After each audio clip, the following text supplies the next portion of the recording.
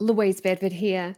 Just before we kick off with today's show, I wanted to let you know that for 1 week only, you can get up to 84% off a selection of my most popular trading education products available through tradinggame.com.au.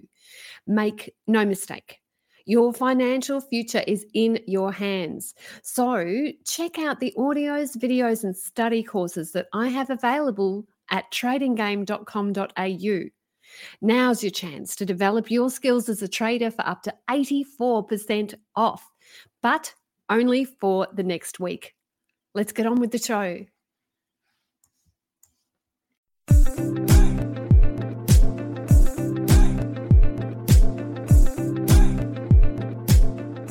Caroline Stephen, financial journalist here. Want to know how elite entrepreneurial leaders think? In today's episode of Talking Trading, we speak to special guest Michelle Duval, who is the founder of Fingerprint for Success. And we look at what the world's most successful entrepreneurs and thought leaders have in common. Michelle helped find the field of professional coaching in Australia in 1997, and through her passion, she became a leading voice, forging transformational coaching worldwide. In today's interview, we discuss the attitudes of entrepreneurial leadership that she's observed in over 20 years of coaching, what works in the business world, and her favourite quotes on success by the world's most famous entrepreneurs.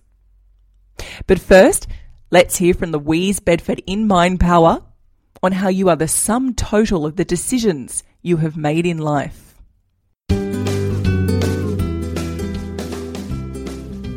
But I'm tired. Oh, I hear that as an excuse all the time. I get it. It is hard to adult, but as an excuse for not learning about the markets, it's really not appropriate. You are the sum total of all of the past decisions you've made. What you see in your life right now is the result of your past decisions. I know it can be exhausting, and I know sometimes results seem elusive, but unless you continue forward, unless you use forward momentum, you'll never see what the markets will reveal to you. I guarantee you, if you don't make the tough decisions now about where you invest your time, you'll end up with the same results you've always got. What can you delegate or release or free up? What habits can you alter to give you back your life? Every exceptional trader grapples with these issues, and it's the decisions that they make that will determine their level of equity in the future.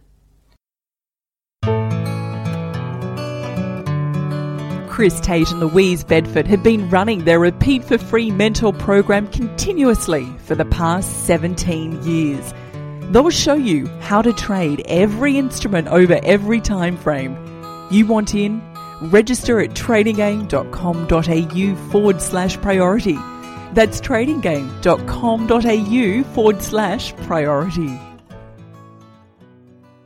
Hi, I'm Terence O'Dean, the Rudd Family Foundation Professor of Finance at UC Berkeley, and I like talking trading. For over 20 years, Michelle Duval has been a professional business coach. In 1997, she helped find the field of professional coaching in Australia. She is now the founder of Fingerprint for Success, a company which examines the attitudes and motivations that distinguish entrepreneurs from the rest of the population. Michelle Duval from Fingerprint for Success. Hello and welcome to Talking Trading. Hello, wonderful to be here. Thank you for the opportunity to join you. Let's get into your work. You've led a groundbreaking study into the attitudes of some of the world's most successful entrepreneurs. How did you come to do such a study? Well, I had this really unique background as a coach, and I started my first coaching practice in 1997 back in the day when people would say, what sports team do you coach? And I ended up creating this unusual niche of working with what I call creative artists. So actors, writers, producers, inventors, and of course, entrepreneurs. And I was helping them through the ideation phase, the startup phase, and then the phase of funding and massive growth, and then helping founders to figure out what they wanted to do. And many of them wanted to actually sell their business, which is known as an exit. And so I helped many people have significant exits from, a couple of $1 million all the way up to 400 million, and helping others go on to do an IPO. And many of those have gone on and helping people who've done multi-billion IPOs. So I started to notice some unusual patterns between those who start a business and actually sell a business within 5 to 7 years, and then people who go on to grow businesses over 15 plus years. And as I noticed that, I was also working with business owners who started their businesses but were struggling, or they'd had multiple failures and had even gone bankrupt. And I noticed that the attitudes of how they led their businesses were radically different. So over a 15-year period, I started to track a whole lot of case studies. So I did 15 years of qualitative research, and then in 2011, I started the process of a quantitative study. So I got academics involved here in Australia and in the UK, and we sampled a group of the most successful entrepreneurs and a group of people who'd failed, and did a lot of correlational analysis. So looking at business outcomes such as, number of investment events, people who actually had those exits, selling their businesses, and people who had raised lots of money, profitability, a whole lot of other things, including, age and gender and those sorts of things. And we found groundbreaking correlations between certain attitudes and business outcomes. So what were some of those key findings? Well, some of the interesting ones are, so we had a hypothesis.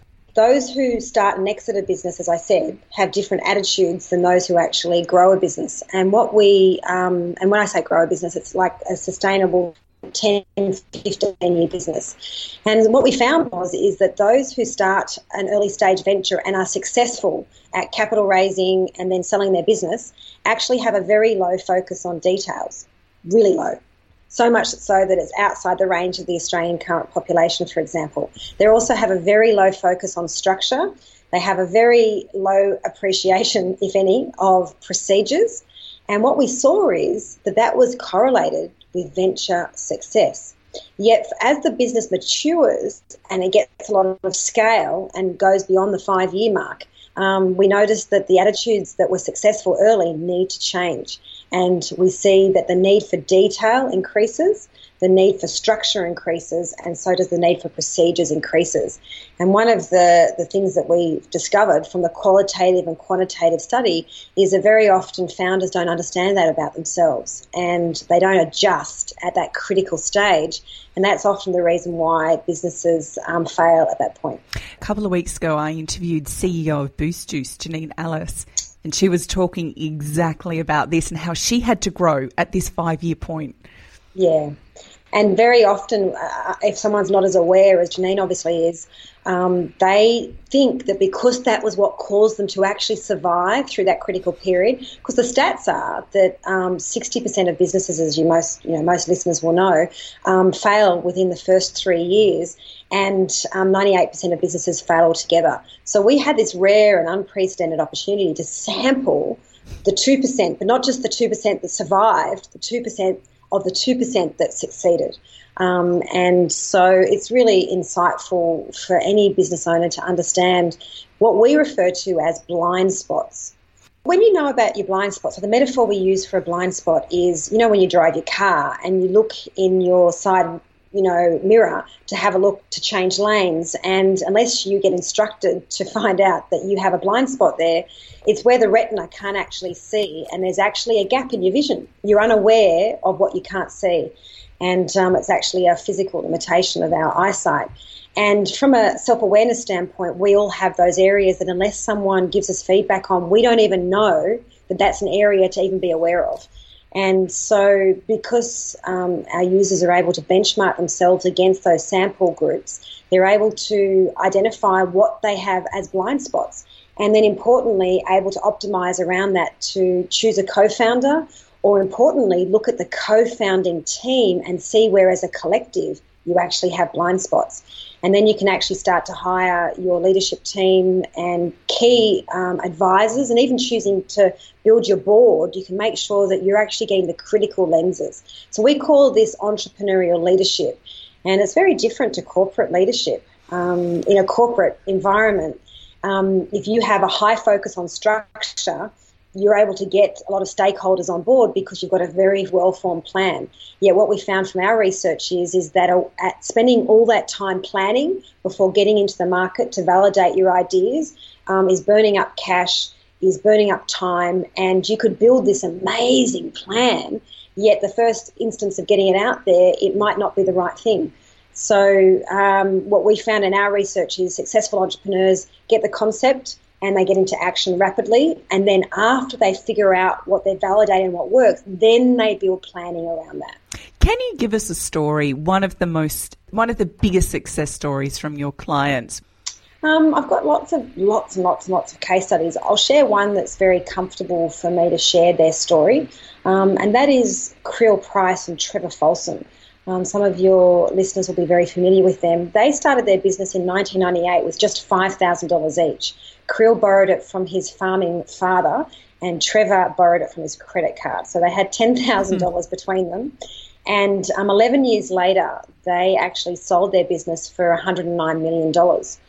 And exactly, so very significant business exit. And what was really interesting, I started working with them 1 year after they started their business, and they were going through rapid growth, similar growth to any of the large firms that we all know of, like Canva and Atlassian and, all of the rapid high growth firms. So they were going through that type of a growth. And so they realised early on the benefits of having coaching. So I'd coach both Trevor and Creel individually every 2 weeks, and then I would coach them as a co-founding team every quarter. And I worked with and coached their leadership team as well. And we didn't have Fingerprint for Success in those days. We didn't have technology to do the assessment, but we were able to do it through interviewing them. So we'd listen and we'd be able to detect the same attitudes, and we were able to record them and measure them. And so they made them a critical part of their hiring process and hiring around those, as well as actually having the coaching. And so through that self-awareness and through then them understanding their communication styles. So any founder of a business, is usually very unique, and they have their own approach and they have their own contribution that they give to the business. And very often there's room for those strengths to actually cause conflict in the partnership. And so those founders who have regular stepping back and spending time with each other, all of the case studies, including Creel and Trevor, allows them to understand the best way to get the best out of your co-founder and your business partner. And when you're really focused on getting the best out of them rather than getting annoyed and frustrated with their limitations, you can then start to really create this composite where you're synergizing and teaming rather than just getting annoyed that they don't cover all the bases. And no one covers all the bases. So we have this philosophy, it's a coaching philosophy really, is play to your strengths. Position yourself in roles that align with your natural passions and interests, and then design engineer people in roles that, you're not great at. So if you're really low on detail, yes, you'll be able to do detail, but you don't love it, you get drained, you get exhausted, and you miss stuff because you're not looking for it. So get people around you who love it. Give us another attitude that stands out in these hustlers who make it. Yeah, so when we look at those who are leading out in revolutionary, disrupting, as people refer to these days, language, these companies have individuals who don't see rules. So one of the things we measure in Fingerprint for Success is how much do you care about rules, and who do you think should set the rules, and how comfortable you're to follow the rules of others. And one of the things we measure is what we call indifference. And we found that those who are really creative and who are disrupting are indifferent to rules. They actually don't see the world through a set prism of rules of right and wrong.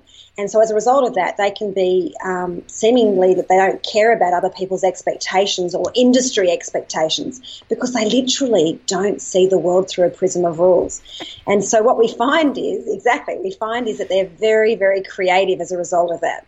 They create things that other people are constrained by because they see the limitations and rules. They colour in the lines, so to speak, whereas these founders, these particularly tech founders, who are very successful, don't see the lines. The Steve Jobs generation. You have 16 amazing quotes from entrepreneurs on your website, and I want to go through some of them because some of them are very funny. And if you have anything you'd like to say about them, please do. So the first one that cracked me up was, the only place success comes before work is in the dictionary. Vidal Sassoon. Any comments? Well, a lot of people don't realise, and I was having a conversation with someone last night about this. Some startup founders in Australia, sponsored by Safety Culture, have created a documentary about the startup culture. And there's a quote in the trailer for this movie that says that they were working literally 18-hour days for the first 5 years. And I was speaking to someone last night who said that can't be true. It sounds like a ramp up. Surely they're not doing that. And from my experience of working with these types of founders, it's absolutely true. To survive and thrive and grow at the rate, these companies are growing at 30 to 40% per annum. And that's just an enormous, enormous pace. So they are having to work that hard. And a lot of people are looking and seeking at this stage lifestyle. And if you want to build a firm versus being a solopreneur, it is definitely about the grit and the hard work to make it happen. Okay. The question I like asking myself almost every day is, am I doing the most important thing I could be doing? Mark Zuckerberg, co-founder of Facebook. Well, this one's an awesome quote because it talks to two key things. One is a sense of purpose and contribution, and the other one is understanding your uniqueness in your team. So you can look at Mark, he's just passionate about purpose. And he's all about understanding who you are, what's your unique gig, what you've got to contribute. And then importantly, looking at the composite of your team. And if you're all trying to do the same thing, you're just overlapping. No one's actually knowing who they are. The reason why, bands are so successful is the lead guitarist knows they're the lead guitarist. The singer knows they're the singer. And no one's really, they don't do much overlapping. Some of them have multiple skills, but when it comes to leading out, they've got their piece that they play, and they play full out uniquely, and they contribute their uniqueness. So unless you really have the self-awareness and your team has the self-awareness of your uniqueness, it's really hard to get the best out of everybody. And so as a result of that, it helps you to prioritise. This thing about what Mark's written there is all about prioritisation. It's very easy to get hooked up into all of the details that you have to deal with, even if you don't like them. And you can lose sight of the bigger picture and the purpose of your role or the business or what you're doing. So this quote talks to purpose and prioritisation. It's hard to visualise someone as a leader if she is always waiting to be told what to do. Sheryl Sandberg, founder of Lean In. Yes, and the COO of Facebook. That's what I was trying to get out of my mouth. So she's a potent woman, and she's also been going through a lot in her personal life with her husband dying. That's right. Yes, she went through the terrible death of her husband, who was the CEO of SurveyMonkey. So she's a great person for any founder actually to follow. She's got some great leadership support and tools in there. So what this says is that leaders are natural to initiate. They start and set things off, and people follow because you started. So this is a distinction. Now we measure this in Fingerprint for Success. We measure how motivated or interested or comfortable is someone to get an idea and to turn it immediately into action. Now, our successful group of people, founders, are 38% higher than the rest of the working population to initiate their ideas. And that's why people follow them, because they go out on a limb, they take the first step, and people start to follow. And so, particularly in the field of entrepreneurship, initiating and taking the first step is critical, because otherwise other people come along and act more quickly than you, and everyone starts to follow them. If you don't have time for the small things, you won't have time for the big things. Richard Branson from Virgin. Yeah, so this is about those important things that delight teams, so in terms of creating the culture, and actually delight users or customers and clients. And these are the defining things that define one's brand. And we all know that Richard's all about brand and creating empowering, amazing cultures and cult-like following. And it's those unique pieces that you identify. So understanding what your unique selling proposition is and digging into the detail that reflects that and communicates that in different places is the critical pieces that he's speaking to there. And so that lends itself to a number of different things that we measure around a founder's attitudes. So we measure how much does someone look for routine, familiarity, and similarity, which is being the same as, and how much do you actually look for what's different, revolutionary, and it helps us to know how creative you are. So understanding that helps you to highlight with that difference what is the unique pieces that makes you, your brand, your business, your product different. Chase the vision, not the money. The money will end up following you. Tony Shea. Tony Shea, CEO of Zappos. Yeah, so Zappos has an amazing cult-like following. So they're the online shoe store that got sold to Amazon in 2009 for $1.2 billion. And Tony's actually one of the investors in our company, Fingerprint for Success. And so that's a concept which is really akin to our heart, which is that when you are doing what you're passionate about, and when you talk to the people that we studied, they'll all tell you that the money is a byproduct of just doing what they love. And they're commercial, don't get me wrong, they're commercial. They're looking at how they can be more successful because every founder knows that a metric of your success is how financially successful the business is. But they're not doing the business to make the money, they're doing the business because they love it. They love starting new things, they love leading the way, they love leading people, and they love creating a product or a tool or a service that really is impactful and meaningful. And that's what kind of brings us back to Mark Zuckerberg and that concept of purpose. And Tony Shea is all about that as well. And that's what they did at Zappos. They got people on board who love to serve. And their customer service is probably the best in the world. And Tony's written a book called Delivering Happiness, which is an awesome read and really speaks to this concept of passion. And stay tuned, guys, to hear part 2 of Michelle Duval's interview on entrepreneurial leadership. I'm Caroline Stephen. We'll see you next week. You've been listening to talkingtrading.com.au with Caroline Stephen. Make sure you are subscribed to this website to receive the very latest market views, commentary, and expert opinion. Tune in next week as we've got a bumper show planned. Bye for now.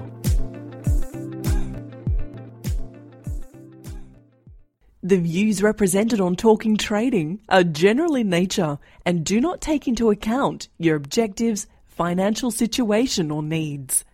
Before acting on any of the information, consider its appropriateness in regard to your own situation.